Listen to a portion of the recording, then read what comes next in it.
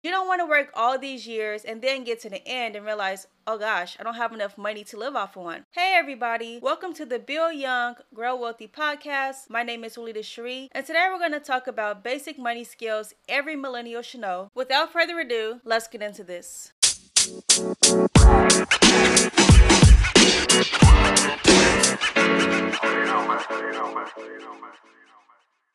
Every millennial should know how to control their money. So the first thing I want to talk about is money management. So the questions you need to ask yourself is, do you know how much money you bring in each month? And where is all of your money going by the end of the month? If you don't know the answer to these questions, then you need to learn the art of budgeting. All a budget is doing is making sure that the money that you earn, that you put it where you want it to go. The next thing you'll need to know how to do is to handle your credit. When was the last time you checked your credit report? Did you know you can check your report free at annualcreditreport.com every year for free to see what your credit report looks like? And currently with the pandemic, you can check it every week through the credit bureaus for free until April 2021. So now that you are able to get your credit report, what do? Do you understand how to read your credit report? Do you know what to look for in terms of discrepancies? And do you know how to file a claim if you need to? If not, these are things that you need to know. And a lot of times I also hear people talk about credit scores. But do you actually know how your credit score is calculated? Because that's also equally important. If you don't know how your credit score is calculated, then you could actually have a higher score if you knew things you could tweak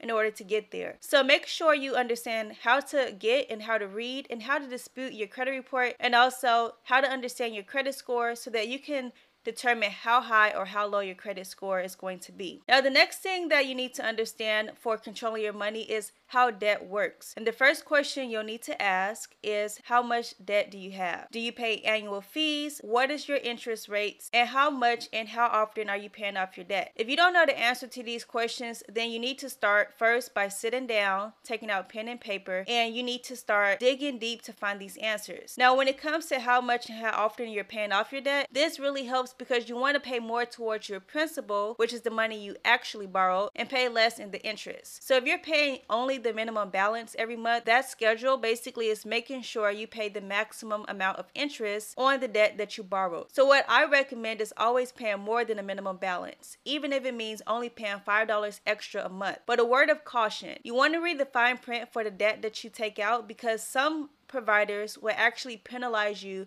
for trying to pay off your debt early. Always read the terms of agreement before taking out any loans. And the last thing that you need to know how to do to control your money is having an emergency savings fund. If you don't know what emergency savings fund is for, then we need to start there first, because understanding this is crucially important. Basically, what this means is, if you lost your job right now, how long can you survive with the money that you currently have saved in your savings account? If you can't survive past the next 24 hours, then you are in deep trouble, and we need to get your emergency savings fund built very quickly. Another reason why you want to have your emergency savings fund, besides the fact that you could potentially be homeless if you lost your job, think about other emergencies you might have, such as if your tire blows out, if you're in a pandemic and you need to try to stock up on food. Always having that extra cash is really, really important. Now, the next category I want to talk about is why every millennial should know how to protect their money. If you know how to make money, then you might want to know how to protect your money, because if you don't know how to protect your money, then there goes all those hours wasted. So the first thing you'll want to know is how to protect the people that you love. Now, life insurance primarily is used for people who depend on you, that if something happens, they can still survive without having to worry about any type of financial hardships. The recommended amount of money that you would need is 10 times your salary. Those dependents are going to need money for a house, food, clothing, insurances, college. The big takeaway here is making sure you buy adequate amounts of life insurance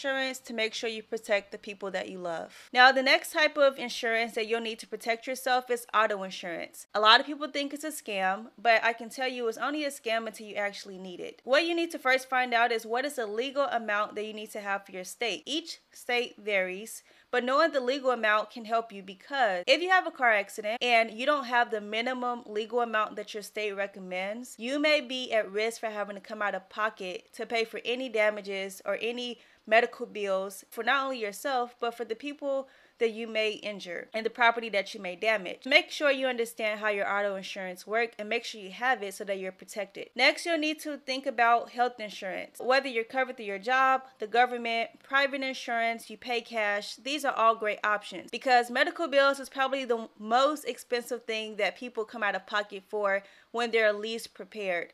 So you want to make sure you're always prepared by having health insurance because none of us know if or when we might get sick. At the very least, at least make sure you take care of the preventative side of your health, such as going to the dentist at least 2 times a year, getting your vision checked once a year, going to get your annual checkup, so your annual physical, and going to get your skin checked for any type of skin abnormalities or skin cancer. The big takeaway here is just making a hedge against getting sick and accumulating expensive medical bills. Now, the other thing you want to think about is your retirement fund. So whether that's a 401k, 403b, 457b, Roth IRA, you need to make sure you have some type of retirement plan because you don't want to work all these years and then get to the end and realize, oh gosh, I don't have enough money to live off of one. You want to make sure that as you are in your best working years, that you are putting as much money away as possible so that when you are retired, you don't have to come out of retirement just so you can go back to work to try to make a living. So make sure you properly plan for retirement so that you don't run out of money and that you'll have enough money to last you for the rest of your life. And then the last thing are taxes. First of all, you don't have to be a CPA or an accountant or a tax preparer, but you do need to have these basic skills such as knowing how to fill out a W-4 or a 1099 form. And basically, these are forms that is going to tell your employers how much money you want deducted from your check every single month. Also, you want to find out which tax bracket you are in. Another question you'll need to ask is, does your state have state taxes? Because if they do, you have to account for that because that's less money in your pocket and more money in theirs. And then lastly, if you have something like a business or a 1099 form, meaning you are a contractor, are you able to save with deductions? And do you know what those deductions are? It's a really good idea to understand what those deductions are to see if you qualify, because if you do, you want to keep track by maintaining your receipts. You want to have a call log or a driving log or anything that's going to help you to be able to make sure that if you are audited, you can prove that you indeed deserve those deductions.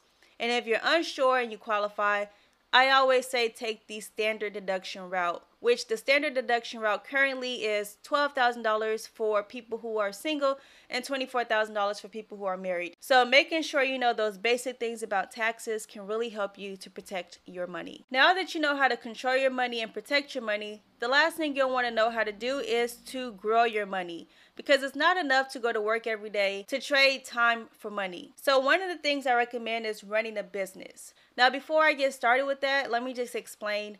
Running a business is different from being self-employed. With being self-employed, you have a trade or you have a craft that you do, but in order for you to make money, you actually have to be present and trade time for that money. A business can run without you. Either you hire people to work for you or you have systems in place that can make money for you even when you're on vacation and even when you're asleep. The next thing would be paper assets. And paper assets mean that these are assets that can accumulate money for you, but they are not tangible. So you can't actually touch them. And these would be stocks, bonds, mutual funds, just to name a few.